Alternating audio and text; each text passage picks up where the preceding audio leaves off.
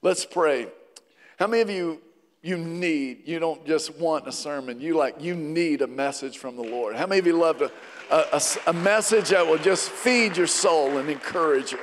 And so, Lord, we come to your word, and I thank you for what you revealed. And I know as Hector prayed, Lord, I feel like Jeremiah. So I can't get it out fast enough. I got to pace myself or I'll lose my voice, or these people will think I've lost my mind. Your word is amazing. You are calling us higher, further, greater. And in this hour, Lord, we are not going to be victimized. We are not defeated. We will not be distracted. We will not be divided. We are your people for such a time as this, and we will take our place on the front lines. We will be people of prayer, people of worship, people filled with your spirit, people who are filled with the prophetic edge. We will be an anointed people. We will break the yoke of the enemy. In Jesus' name, we ask that you would speak to us. And I pray, Lord, that you would help every person in this room perceive that which you are wanting them to perceive.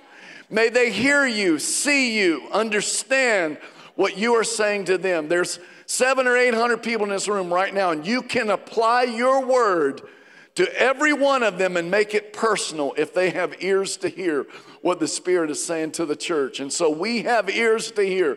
Speak, Lord, we are listening. Amen? Amen. So 2 more Sundays, this week and next week, and we'll finish up the Wait What sermon series. Today I want to talk to you about greater things. Greater things. Everybody say those 2 words, greater things. And I believe that there are greater things available for us right now. And I believe that there is a simple pathway for us to get there, and that is when we embrace truth and the Spirit. Truth and the Spirit. Spirit and in truth. John chapter 4, everybody, you know this story, the woman at the well. She was all jacked up, relationally dysfunctional. I don't know if we've ever seen a person as just broken as this lady was. And the Bible said in the early part of that chapter, Jesus said, I must go through Samaria. And he didn't have to. Jews didn't go through Samaria. And it was out of the way. It's like us saying on our way to Nashville, we have to go through Knoxville. No, you don't. You don't have to go to Knoxville. Thank the Lord. Amen. Delivered from Rocky Top and all that stuff. But that's what Jesus said. And then when you get, he has some conversation with her, pulls back the layers, a couple onions to see, is she broken to the point where she's ready to be delivered? And he said, go get your husband, because the water that I can give will quench your thirst and you'll never need another drink. And she goes, I want that. He says, go get, and y'all know the story. We've talked about it the last couple of weeks. And she said, I don't have a husband. He said, you're right. You've had 5. And the man you're living with now is not your husband. She said, and this is what people do. Soon as truth presses in, it even happens here. Every Sunday when the Holy Spirit moves in like right next to you, it's amazing how many people will get a text, have to go to the bathroom, or they start feeling ill. And that happened, and she went and got religious, and that's what happens. She said, worship, we worship different. Us Samaritans, we worship differently than y'all do. We worship on this mountain. Y'all say we ought to worship on that. Jesus said, that's not the big deal. The big deal is when my Father comes, it won't matter where you do it. It will matter how you do it. Verse 23 says, but the time is coming. Indeed, it's here now when true worshipers will worship the Father. And here's the 2 terms we began talking about last week. They will worship in spirit and in truth. The Father is looking for those who will worship him that way. For God is spirit, so those who worship him must worship, say it with me, in spirit and truth. Now you go, what is spirit and truth? When he says we must worship in spirit, everybody listen. To worship in spirit is to be all in, spirit, soul, and body, mind, will, and emotions. You're not yawning, distracted. You're all of you comes to worship him in spirit. It's not just your mind, It's not just physically, it's all of you. You just come to worship. And I wonder how many people worship like that this morning. It sounds like a lot of people because Restoration is a worshiping community. But if you didn't, I want to encourage you, that's how you worship. And to worship in truth, what does that mean? It means that we get honest before the Lord. We get real with ourselves. And we get honest with who He is in truth. We don't want to just bring our brokenness. We want to realize His power to heal our brokenness. And so we worship in spirit and in truth. And here, everybody hear me. That Jesus said, my Father is seeking worshipers. Last fall in the sermon series, Setting the Table, if you were here, we talked, this was the theme of that whole series, to realize God right now, He's seeking. He's looking for people who will worship in spirit and in truth.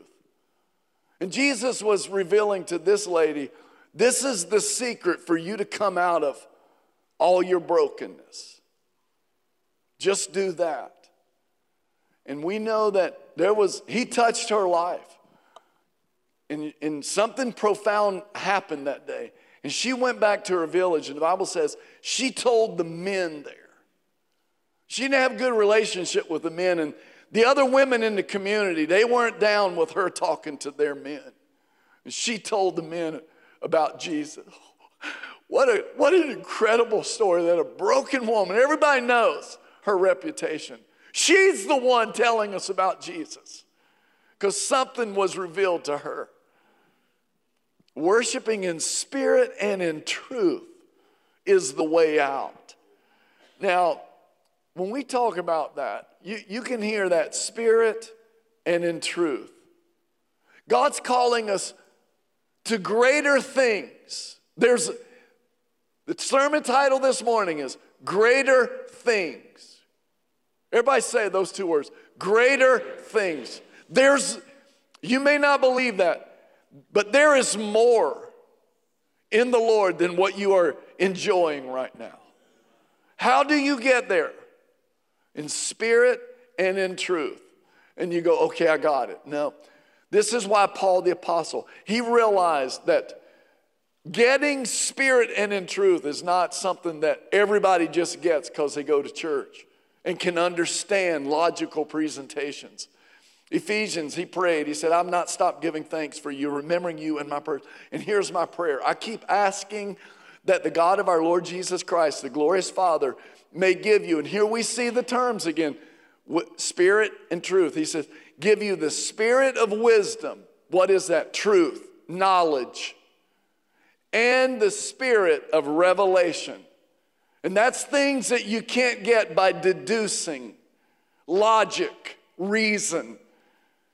And Paul says, the reason I want you to have the spirit of wisdom and revelation. Everybody listen, that's one thing when I pray for Restoration Church, individually, families, and people, and collectively, I always pray, God, give every one of us the spirit of wisdom and revelation. The ability to have knowledge, Hosea 4:6. My people die because they don't have knowledge. Not just to know things, but like to have intimate knowledge. John 8:32, that Jesus said, you will know the truth and the truth will set you free. That's not just to understand. That's like to know. And the Bible says Mary had never known a man. She was a virgin. And God wants us to know truth, to know the spirit of wisdom and the spirit of revelation. What's that about?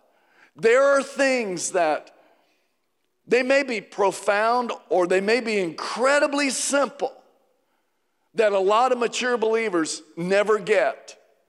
Like when Jesus, it was a turning point in his ministry with the disciples, and he looked at all of them, he said, he'd been with them a couple years, but he wanted to know, were they picking up what he was putting down? And he asked them, he said, who do people say I am?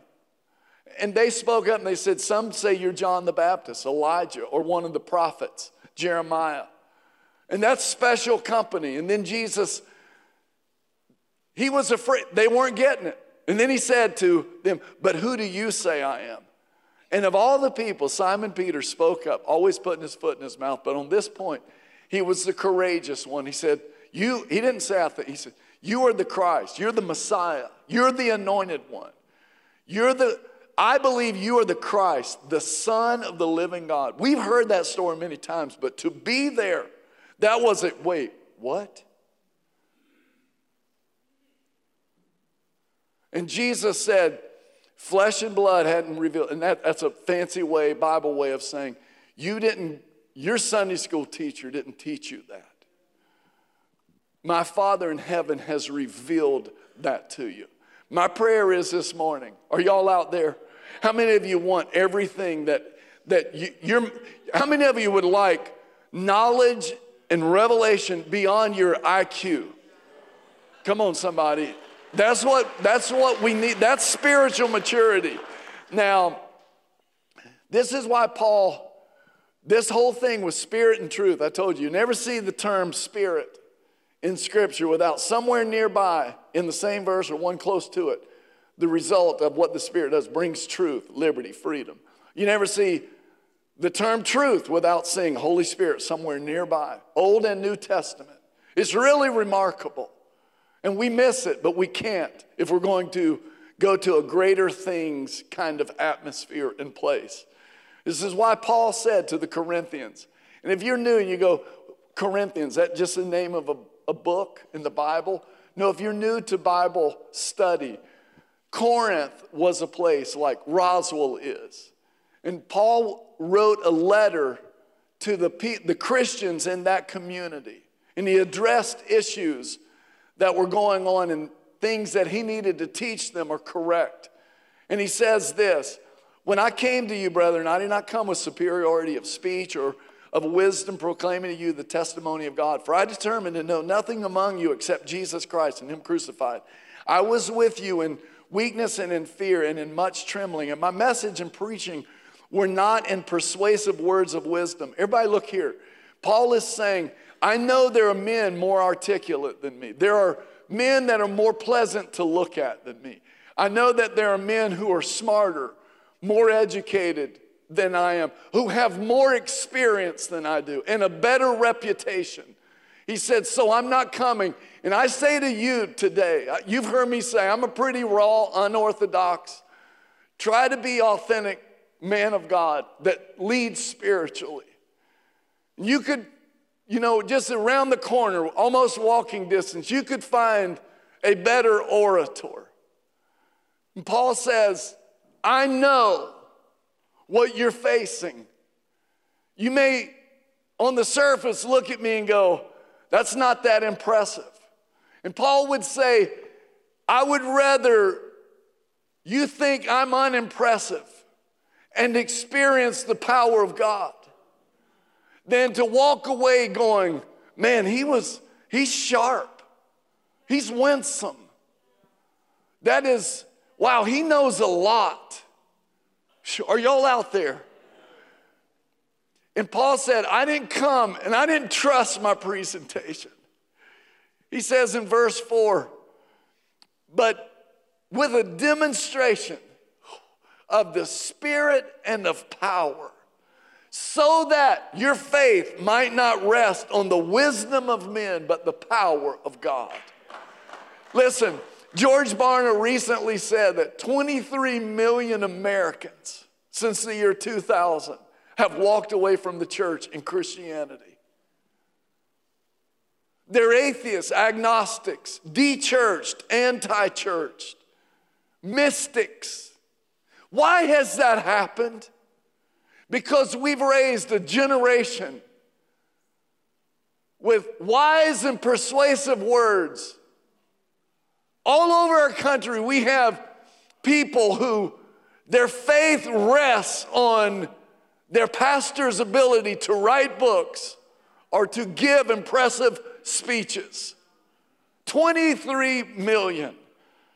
Paul says virtually the same thing to the Thessalonians, and that's another location, Thessalonica. If you're new to Bible, this is a different group of Christians, and he says in verse 4 and 5 of chapter 1, We know, dear brothers and sisters, that God loves you and has chosen you to be his own people. For when we brought you the good news, what would that be, spirit or truth? That would be truth, right? The gospel. When we brought you the good news, it was not only with words, truth, but also with power, spirit. Are y'all out there? For the Holy Spirit gave you full assurance that what we said was true. I don't have time to unpack that, but oh God, let us approach your word like that. Like, I'm going to give you the truth, but the Holy Spirit is going to confirm it. Anybody know? I didn't talk about this in the first service. It's not in my notes, but the inner witness of the Holy Spirit. Any of the old timers know what I'm talking about. It's like, I don't need somebody to tell me what's true and what's not true. I have an inner witness, an advocate, a counselor, a paraclete. He's called the Holy Spirit. Are y'all out there? How many of you are thankful for the inner witness? Amen. Now, when Jesus said to Nicodemus, you must be born again. This was the smartest, most well-known, wise and persuasive speech giver in all of Jerusalem. And Nicodemus, why are you coming at me at night? Which is where we get the series, Nick at Night. Nicodemus comes and he says, what must I do to be born again? He said, am I to enter my mother's womb? He's like, I don't get. There's no revelation. I don't understand what you're saying. And Jesus takes him from this high-minded, prideful, logical, impressive brain, and he says, you must be born of the Spirit. And the Spirit is like the wind. We don't know where it came from, and we don't know where it's going. Those are the people that are the true sons and daughters of God. And when Jesus, everybody, oh, help me. When Jesus gives us that picture, we go, wow, to be a spiritually mature believer is kind of like a first century sailboat. The powerful presence of the blowing wind fills a sail and drives a boat towards its destination. Without that wind, a boat lacks all power, and rather than driving forward, it remains lifeless, stuck, and dead in the water. It is the steadiness, though, of a rudder, the sail and the rudder, that keeps a boat on course, driving forward, moving, a lifeless, inanimate object, a boat, with a sail up and a rudder, driving forward by that rudder, harnessing and focusing all the power of the wind for a purpose. And without a rudder, a boat has power without a rudder, but it veers off course until it is lost, eventually crashing into rocks and sinking. Hear me closely. Some churches are cell churches, and some Christians are cell Christians only. They are open to and filled by the powerful presence of the wind of the Spirit. And those churches excel at things like prayer, worship, and exercise great power in spiritual warfare, driving the kingdom of God forward through the stormy seas of this demonic world. How many of you want to be a high cell church? We got 8 of us. How many of you want to have a high cell church? How many want to have a high cell church with a steady rudder? That's even better, amen? Some churches are rudder churches, and some Christians are rudder Christians. Like a rudder, they are focused on staying on course and not getting blown off course by every wind of false teaching. They excel at such things as doctrine and theology, and they are constantly 24/7 engaging in deep Bible studies, seeking to follow God's directions obediently. But they're like this, a boat with a sail down. Sadly, cell churches and Christians And rudder churches and Christians often criticize one another rather than working together. The cells accuse the rudders of being dead, lifeless, unspiritual, small-minded, powerless, passionless. But the rudders accuse the cells of being too much like Pastor Chuck, too emotional, off course, too quick and willing to take a risk and be adventurous and get out on the wide, wild ocean. How about we have a church with a big, high, broad sail with a deep rudder where God says, that is what I'm talking about. And listen, today I want to, these last 2 Sundays, we're going to invert our focus on, wait, what? We've seen all kinds of things in the world, crazy stuff happening that makes us go, wait, what? Crazy things. In the last couple of weeks in prayer, the Lord has been going, how about my perspective? If I could find a place to pour my spirit out, I'll make the world look at the church and say, wait, what? How many of you believe that's the God we serve? He is. Come on, He is a God of miracles and power. So here's the picture we got to catch. 2 Peter chapter 1. Before you pull that up, everybody listen. I could preach an hour, just the verses leading up to verse 19, 20, and 21. But I'll just remind you, remember it opens up and it says, God has given us everything we need for life and godliness. He says we are partakers of the divine nature. Y'all hear what I'm saying? And then he gets down, he starts talking about how we got the Bible and the power of what the prophets said in the Old Testament. And I want you to catch this phrase. Verse 19, he says, we also have the prophetic message as something completely reliable. Thank God for that. And you will do well to pay attention to it as to a light shining in a dark place. That's what the prophecy does. It brings light and hope and life in dark places. Until the day dawns and the morning star rises in your hearts. Above all, you must understand that no prophecy of Scripture came about by the prophet's own interpretation of things. This wasn't some person on Facebook building a following. This was a divine wind from heaven. And it says this, for prophecy never had its origin in the human will, but prophets, though human, spoke from God. Now catch this phrase. This is what I want to lodge in your spirit. As they were carried along by the Holy Spirit. How many of you want to be carried along by the Holy Spirit? Come on, if you just tell the Lord, that's what I want, Lord.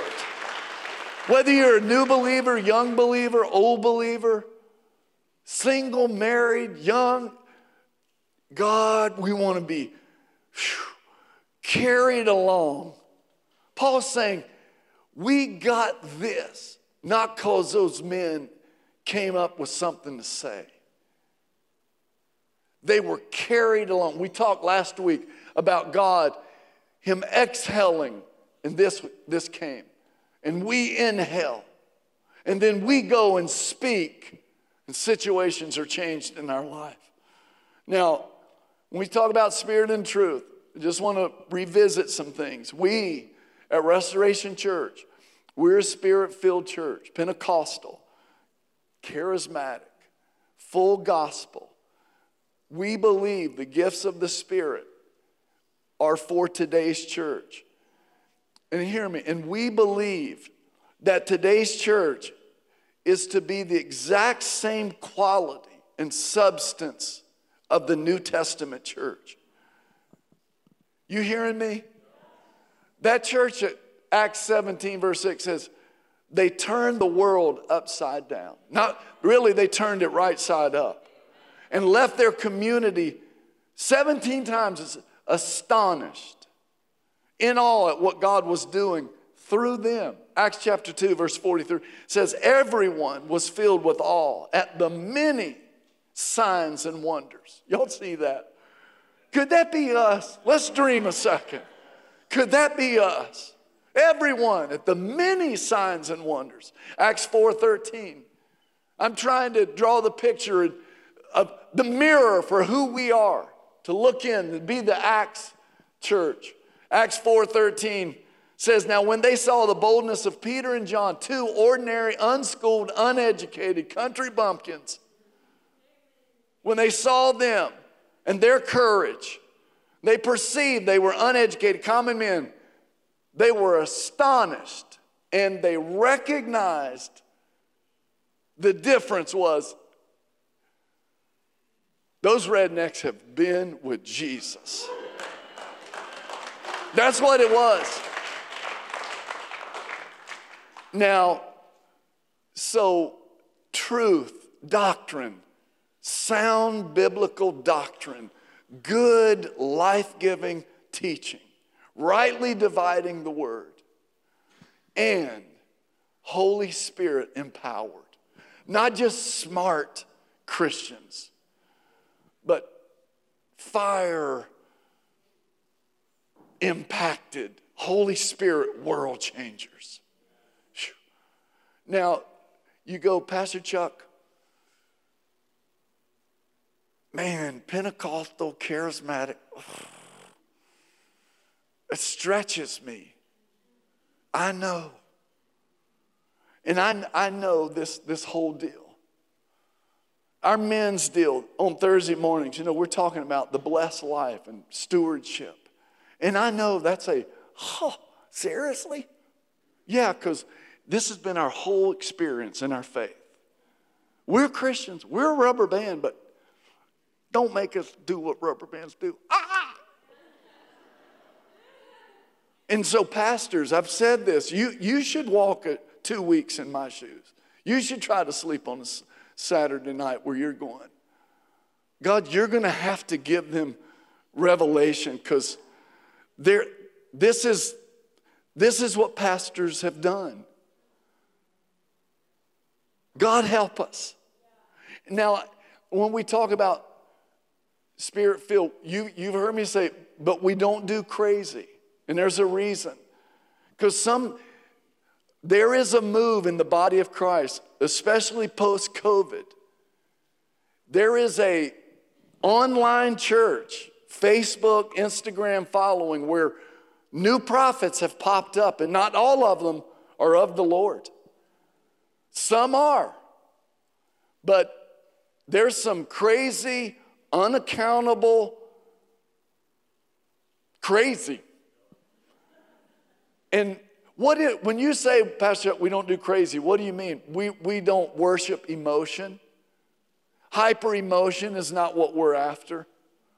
We don't think that someone should operate in their cell up, shouldn't cause them to be a distraction, and they shouldn't draw attention to themselves. That's what crazy is. Hyper charismatics. Some people call them charismaniacs. But that's not who we are. Are y'all out there? Now, charismania is like, there's even this, it's all about experience. And my experience is truth. And that's just Christian mysticism. That's Christian New Age witchcraft. And people go, Pastor Chuck, loosen up. And you even hear people like, basically, stop using your brain so much. And that's not godly. And, to become mindless, and they'll go, let God out of the box. And you're like, this is the box. This is the box that we want to put God in. But let me tell you something. That box has a whole lot in it that the church isn't enjoying or experiencing. In fact, where we are to that box, we need to get like about right here. And you're like uncomfortable, so am I. If this thing pops, it's going to give me a fat lip right now. But that's what I'm talking about. Are y'all out there? Are you hearing what I'm saying? And so we embrace the truth of God's word. But experience without sound doctrine, not good. Can I get a witness? Truth with no power encounters, no life-giving, life-transforming experiences, that's no good either. Can I get a witness? Somebody should give me a better witness on both of those things that I just said. So 4 things I want to share with you, and we're going to close. Number 1, everybody in here, you must have a growth mindset. Don't be I've got my theology all buttoned up, my 401k, I'm all set. I live in the suburbs. I've got 2.5 children, 3-car garage, and I'm set. And listen, that's what most of us in here are enjoying some version of that. And it causes us to have a fixed mindset. And God will never let you be all He wants you to be and you not continually be going through the stretch. You need a growth mindset. Come on, somebody. How many of you will say, okay, I want to continue growing, being filled with the Spirit? In R.T. Kendall's book, I told you last week, he'll be with us in March, Word and Spirit. On the back of it, he says, this book deals with these 3 things. Confront your traditions, allow your faith to be challenged or stretched, and prepare for what's ahead. Because your traditions aren't going to prepare you for what's ahead. And if you're not challenged, you're going to get comfortable, lukewarm, and you'll be like that lifeless, that boat in the harbor that has a sail all the way down. Are y'all out there? Now you go, Pastor Chuck, my traditions are good. Well, good. Celebrate them. But I'll bet you've become too dependent on your traditions. Like, for instance, today, did you worship in spirit and in truth? Or were you going, I wonder how many more times Pastor Arbel's going to sing that song, Hail King Jesus. Seriously. Because in spirit with passion, worship. That woman at the well, 6 men in her life, 5 divorces. She's got the divorce attorney on her speed dial. They know each other by first. It's you again. You've been good customer, good client. But she learned, somebody hear me. She learned to break out and break through because she worshiped. She learned how to do that. She learned that was the secret. Now in this room, you go, Pastor Chuck, I worshiped. Did you? How do you know that you brought it? Let me ask you a question. What'd you do in 1991 when Sid Bream slid across home plate? How many of you remember where you were? I had half the youth group over at my house. We ran out in the road, didn't we? Celebrating, waking people up, but they were all awake too. This crazy youth pastor didn't have a rudder. I thought it'd be an awesome idea. Let's load up and go down and meet the Braves when they fly into Hartsfield, middle of the night from Pittsburgh. Remember that, Josh? Then half the youth group missed the school the next morning. And my biggest prayer request was, don't let Pastor Munn fire me over this one. Remember that? What about yesterday afternoon when Brock Bowers took over in the second half of the Georgia game and you thought you were going to lose to little old measly Auburn? But Brock Bowers took off. How many of you worshiped at that level? This was yesterday. Where were you today? Now, I'm not talking about wild-eyed, crazy emotionalism. I'm talking about being genuinely thankful, grateful, lifting your hands, raising your voices to the Lord in worship. Because here's the deal.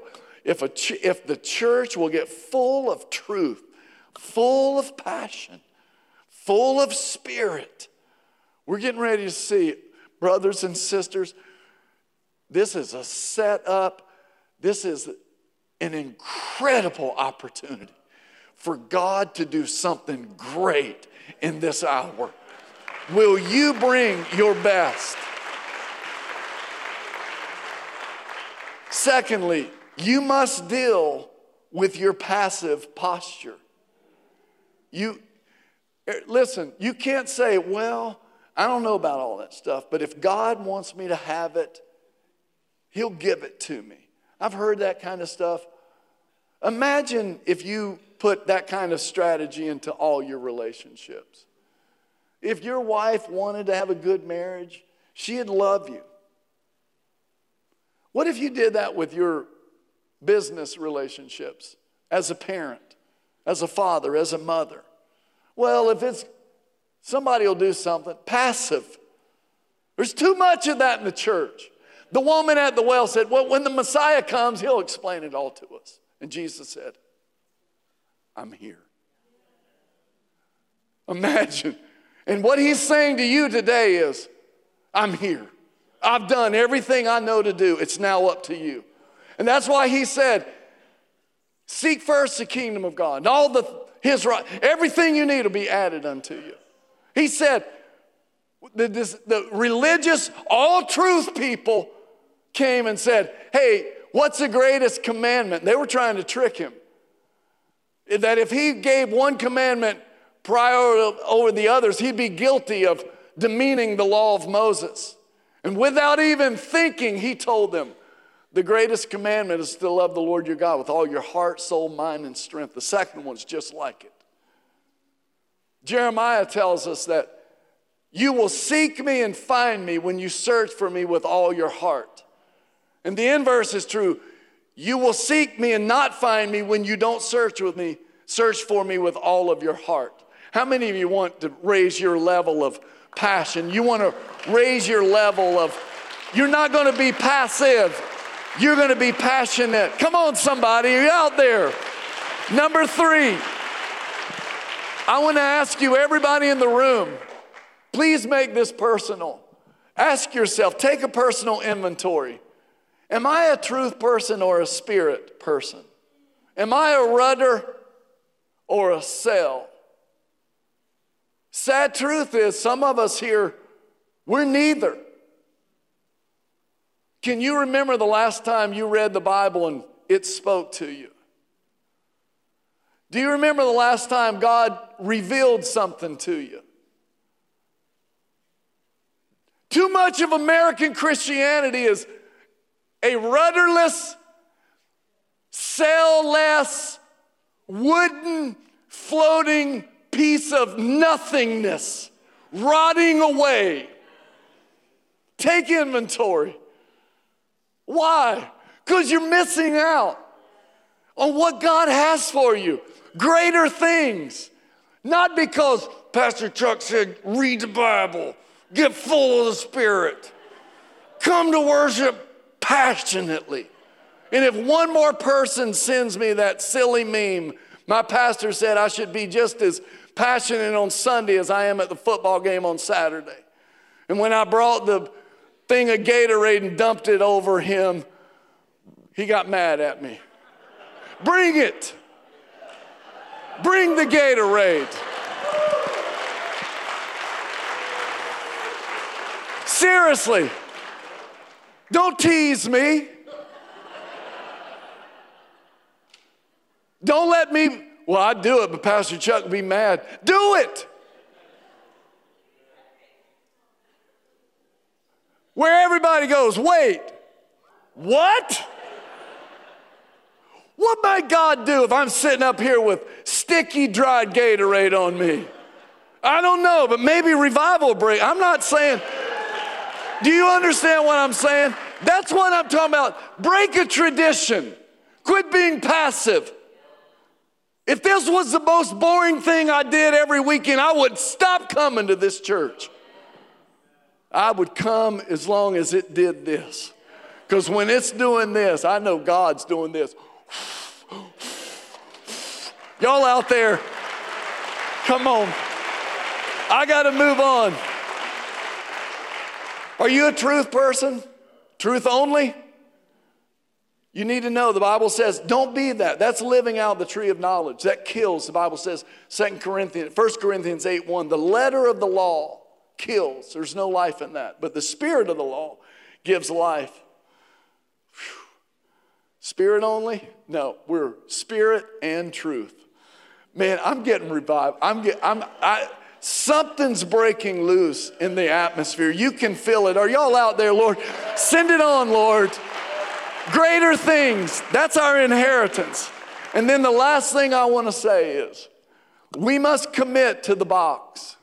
Everything in it, Genesis to Revelation. If God says we can have it, then we need to want it. Are y'all out there? Quit being so a la carte in your walk with the Lord. Some of you come from traditions where the priest wouldn't let you read the Bible. Some of you come from backgrounds where Mass was done in Latin. No wonder Martin Luther nailed the 95 Theses to the door of the church at Wittenberg and started the Protestant Revelation. Revelation. What's it called? Revolution. Restoration, that's right. Something that starts with an R. But seriously, and we need a Protestant Reformation now where the spirit of the Bereans would come over you. In the book of Acts, the Bereans went home and they checked to make sure all those things Paul was tying together from the Old Testament. And they found it to be the truth. I wish there'd be people that you'd be in the Bible. I wish half this church would start being in the Bible more than me. I dare the youth group to become a youth group. Pastor Dylan, that you eat the Bible, you read the Bible. There's no telling what could happen if we start really reading the Bible, eating it, and inviting the Holy Spirit to come. There's nobody that can tell me what God might do if we do that. And so we commit to biblical Christianity, not low level. If he says that Jesus is going to be with the Father, but he's sending the Spirit. And in John 14, verse 12, he said, look what it says.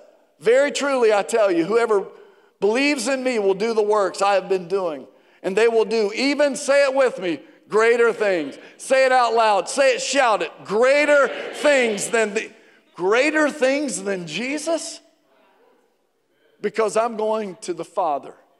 Greater things. Praise your name, Jesus. Brothers and sisters, listen to me. You go, I'm a truth person, that spirit stuff. It was Matthew 25, verse 3, where Jesus tells us, he talks the whole chapter in Matthew 24 about what? The end times. And the next chapter, there's no pause. There's just a break in the way Matthew numbered it. He tells the story about the foolish virgins. Verse 3, it says, when the foolish took their lamps.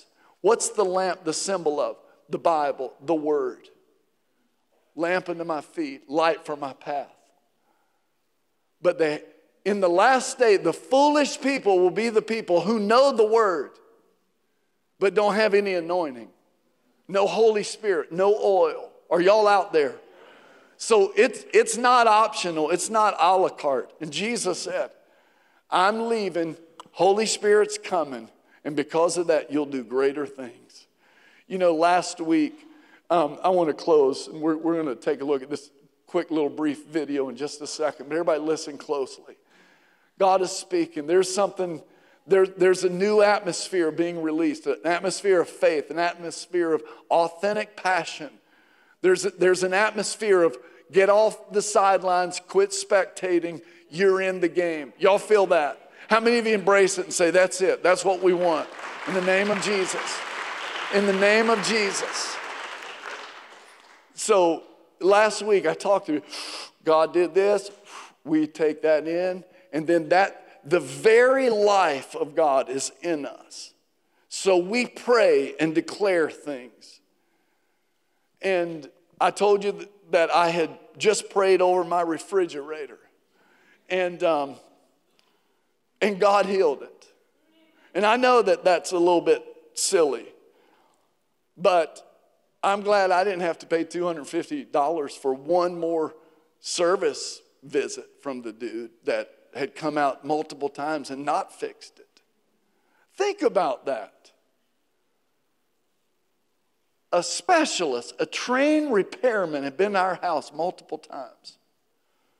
By the way, it's still running. I know what y'all thinking. Is it still running? It's still running.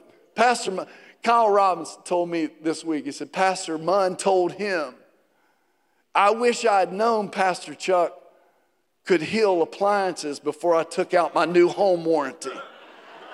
He should have asked me. Right?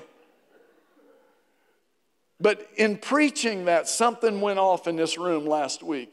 Like, for instance, so I get this message Tuesday at 11:43. Hi, PC. I didn't have a number to send this to, so forgive me for the Instagram DM. I needed to share this out of amazement and gratitude from your sermon last week. I've been dealing with the worst knee pain I can describe in the last 4 months. Yesterday, I had a hockey game and was dreading going as it has been terrible this week.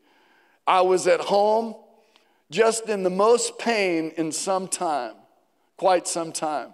I decided to sit, dive into prayer, and ask the Lord to work his miracle. Lay his healing hand on my left knee to resolve the pain. Keep in mind, I have seen doctors, chiropractors, etc., to try to resolve it.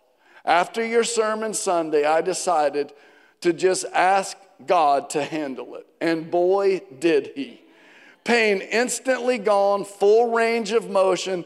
Played hockey great last night, even fell a couple times directly on that left knee. Still no pain right now, a day later. I am in tears typing this at the wonder of the Lord. Thank you, Father. I'm so thankful and so grateful we have found restoration. Come on, praise the Lord. Praise the Lord. Praise you, Lord. Praise you, Lord. Not only that, but 2 messages, 2 prodigals coming home.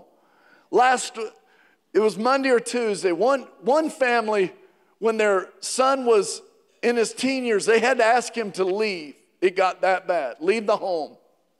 And now in his young, middle-aged years later, miraculously last Sunday, sends a long text. I'm coming home. I miss the Lord. I'm giving my life back to God. Everybody, hold on just a second. No coincidence. When these people, another one, a family with a child with great mental challenges that limits the whole family, sent me a message Monday. I don't have time to justify the legitimacy of these. Sends me a text. She said, Pastor Chuck, I can hardly believe what I'm seeing real time God do in the life of our child. This is what we're talking about. Oh God, oh God, oh God. Let us move beyond truth presentations. Let us go beyond, I like what he's saying. That pastor's winsome. He made sense this morning.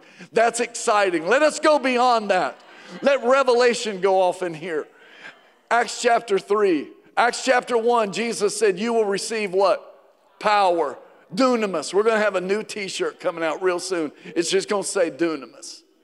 So people are going to have to ask, what is dunamis? And you're going to have to say, it's the power of the Holy Spirit, making me effective to be a witness. We'll see how many people wear it. Y'all out there, I'm all up in your grill this morning. I want to mess your hair up, your beard up. I want to unbutton your top button. I want you to loosen up right now. Hear me. Acts chapter 2, that power to be a witness fell. It literally did. And it wasn't weird. It was, we're here today because that happened. Acts chapter 3, there's a man been crippled since birth, never walked. Read the first 11 verses. Not right now. But what happened? He had been This family that had their son is watching their son get healed. Any of your children ever had a need that it just creates a great inconvenience for the whole family? Satan loves to do that.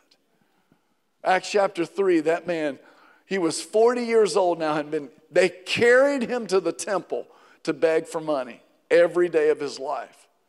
Peter and John go in one chapter after they've received dunamis power from on high. He's begging because he can't work. That's his welfare system. And they say, look, we don't have any silver or gold. We've been following Jesus around. We don't have any money. But what we have is better than money. In the name of Jesus, get up and walk. And the Bible says the man jumped to his feet. Then that man went into the temple where all the religious truthers, where all the rudders were sitting there. And they looked at him, and the Bible says the men ran to where the disciples were, and they said, wait, what?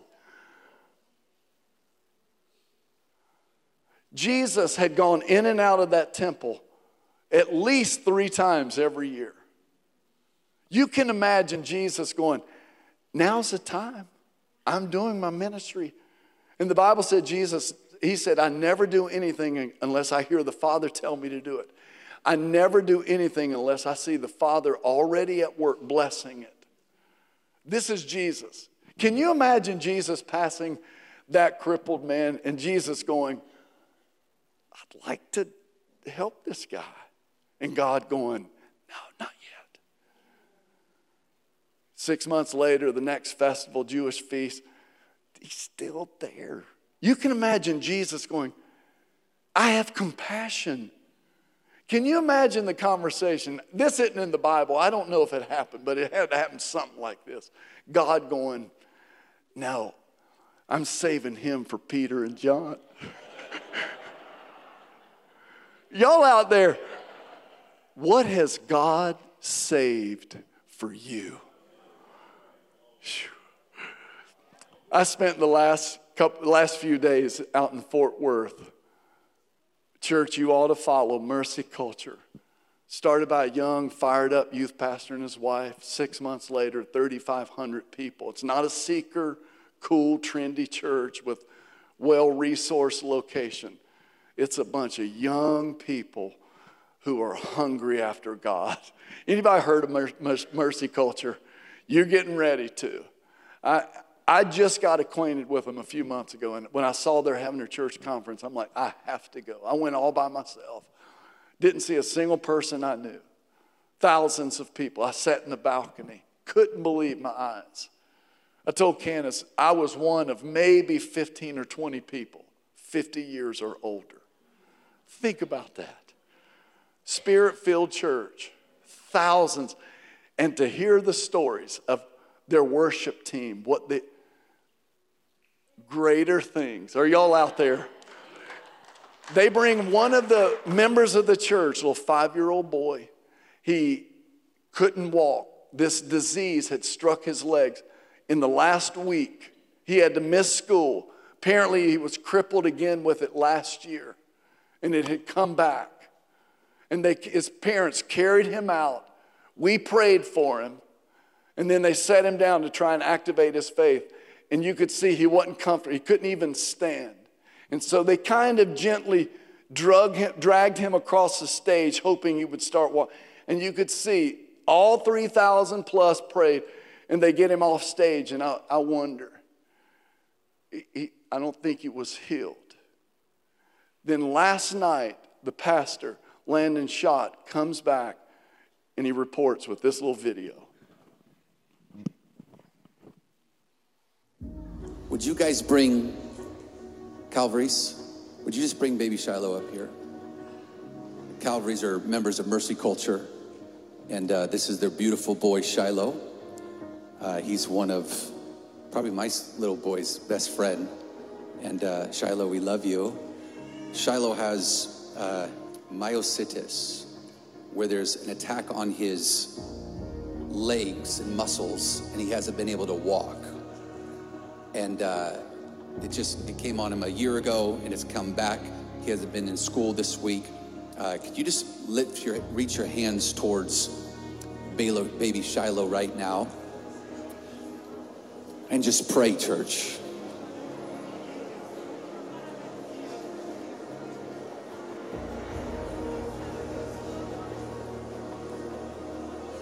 Pray, church.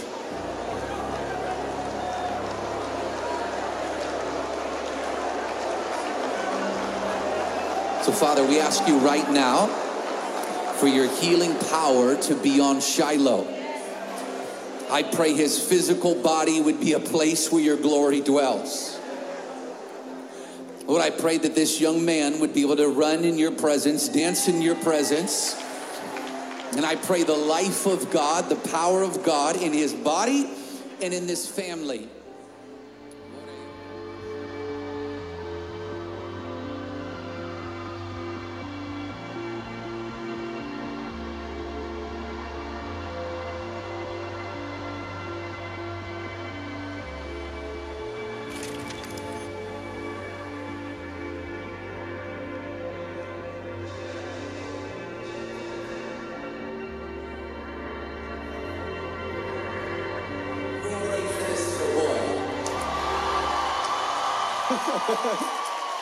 Would you just throw your hands? Where's the worship team? Let's start church.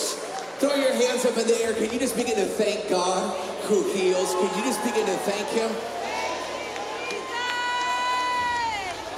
I feel the Holy Spirit already in the room.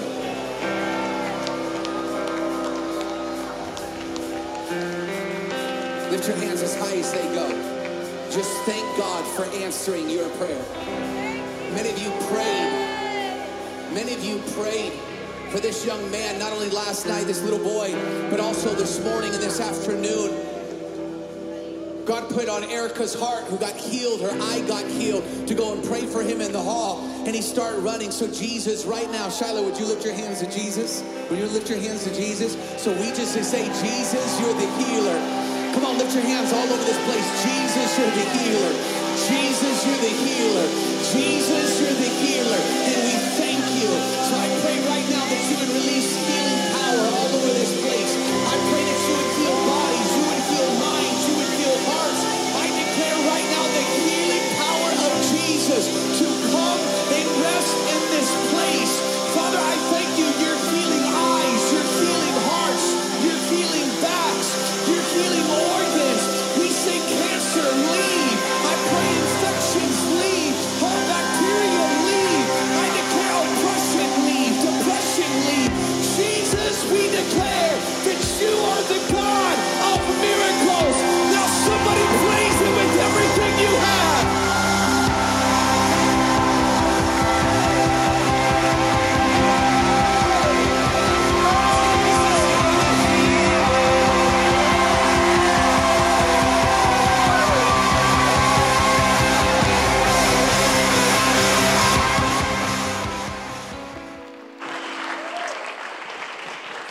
Come on, stand, everybody. We praise you, Lord Jesus.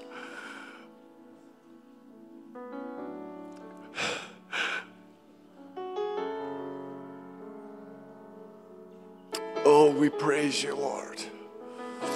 God, give us a full revelation of who Jesus is, the full revelation of your Spirit, the power of your Spirit. You're the God who answers prayers.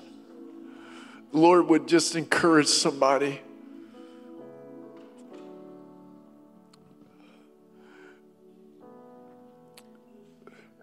The Lord would just say to you, I know it's been hard. I know it's impossible in the natural, but I'm calling you to greater things. Whew. Everybody look here just a second. We have so underestimated, undersold the precious person of the Holy Spirit. We go to counseling. We are victims. So many Christians struggle for years with things that the Holy Spirit could fix in 2 days. We need people to carry us, and console us, and encourage us. My mentor, Jack Hayford, preached a sermon years ago. The Holy Spirit, the great psychiatrist. Anybody come to know what I'm talking about? Like, he reminds you, he encourages you, he gives you life, he breathes, he's dunamis. This thing has to be charged regularly or it can't be an iPhone. But when it's charged, it can be. You are made for dunamis.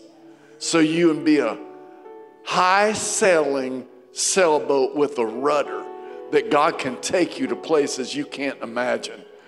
And brothers and sisters, I got to tell you one other thing. I got to get off my chest. And I hope you'll understand what I'm saying. I've been here in Atlanta since 1989. Being out in Fort Worth the last few days, those are my people. What is that? That young 25, 31-year-old going, I just believe the Bible's true. I just believe God can do anything. And I come back here and this is my calling. Y'all are my people. But the suburbs of North Atlanta can't make me from this into this. I refuse to be that. One of us is going to have to change. I can't dial back my passion. I can't dial back my desire for God's kingdom to come at Restoration Church.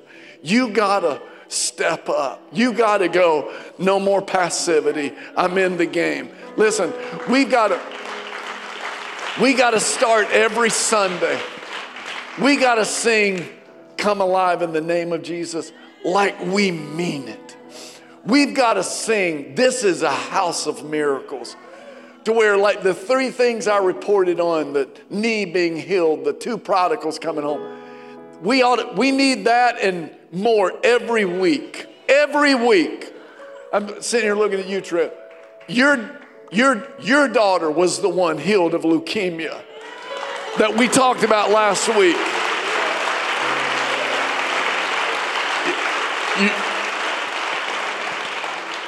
May God give us 1,000 of those. Maybe you're the one that gets healed of depression, oppression, in the name of Jesus. Whew. Maybe yours. How many of you just go, I'm elbowing me some room. I'm moving up to the table. Scoot over, big boy, make room for me. In the name of Jesus. Your child's not too far gone. Your physical condition is not too far gone. In the name of Jesus, let faith arise. Let faith arise. Let faith arise in this place. You know, I don't know how to close this service. We got to go. But I'm gonna give you a second to come and respond. I'm not going to ask the prayer team to come and pray.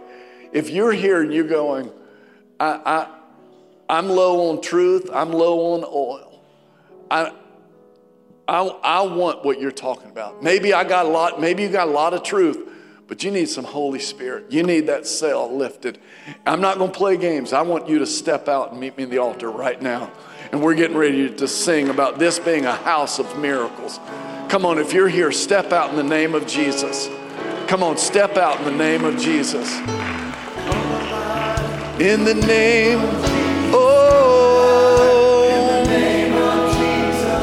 this is a house of miracles.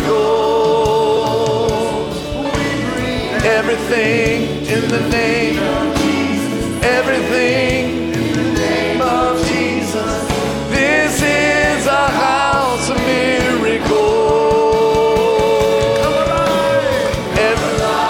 In the name of Jesus. Just tell the Lord, lift your hands, receive life. House of miracles. We bring everything to the feet of Jesus. Everything in the name of Jesus. This is a house of miracles. I still believe you. Come on, sing that out. God, I believe you're working. Come on. And I fix my eyes on heaven. I receive your vision. God, I believe your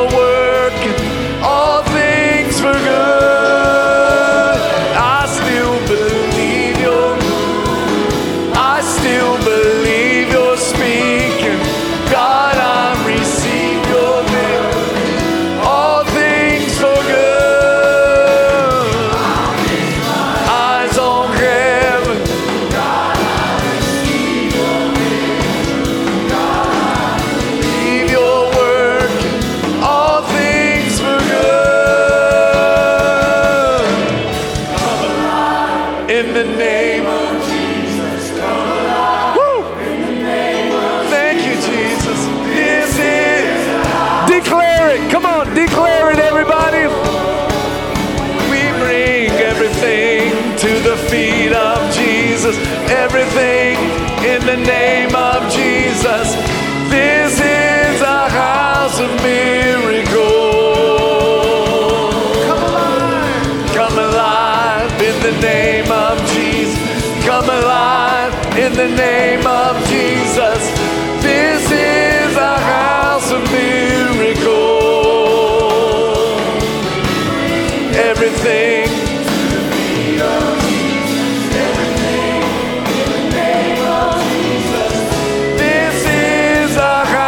Of miracle.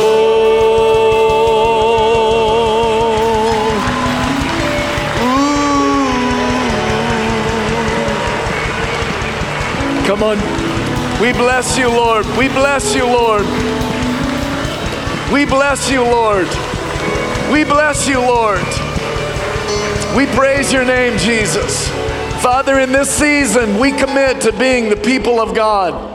Your people, filled with your Spirit, who love your word, who stand on the sure foundation.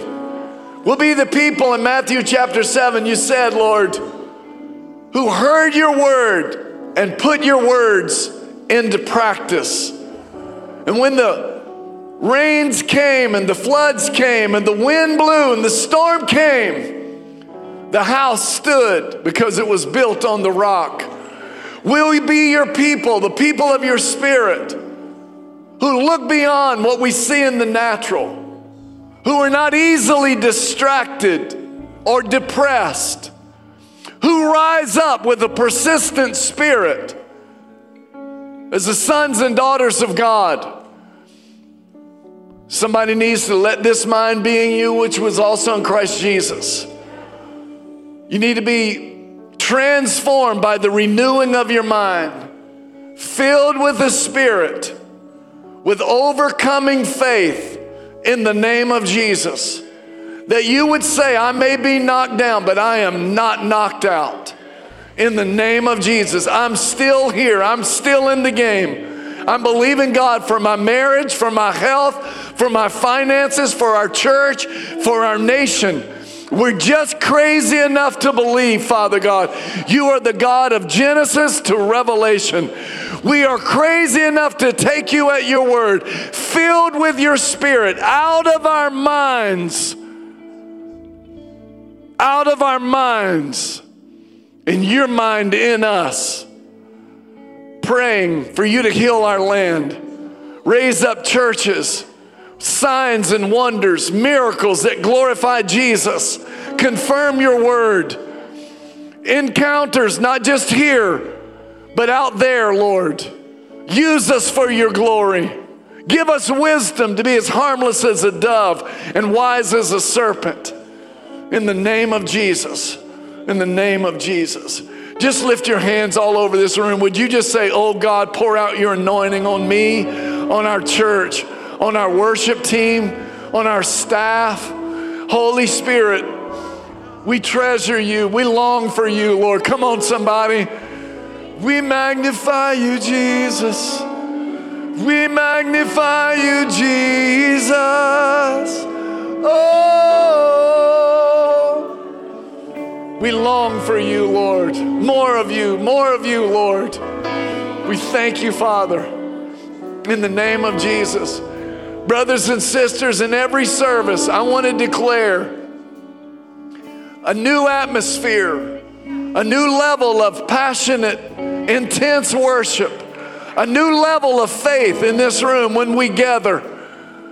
When I said, I found my people out there, may God say it about us at Restoration. I found my people at Restoration who come ready, hungry, ready to worship, ready to pray, ready to sing, ready to serve in the name of Jesus. Would you just declare with me, revival is coming. Revival is coming to America. Miracles, signs, wonders, healing, deliverance. We praise you, Jesus. Come on, praise the name of Jesus. Up in here, we love you, Jesus. Oh.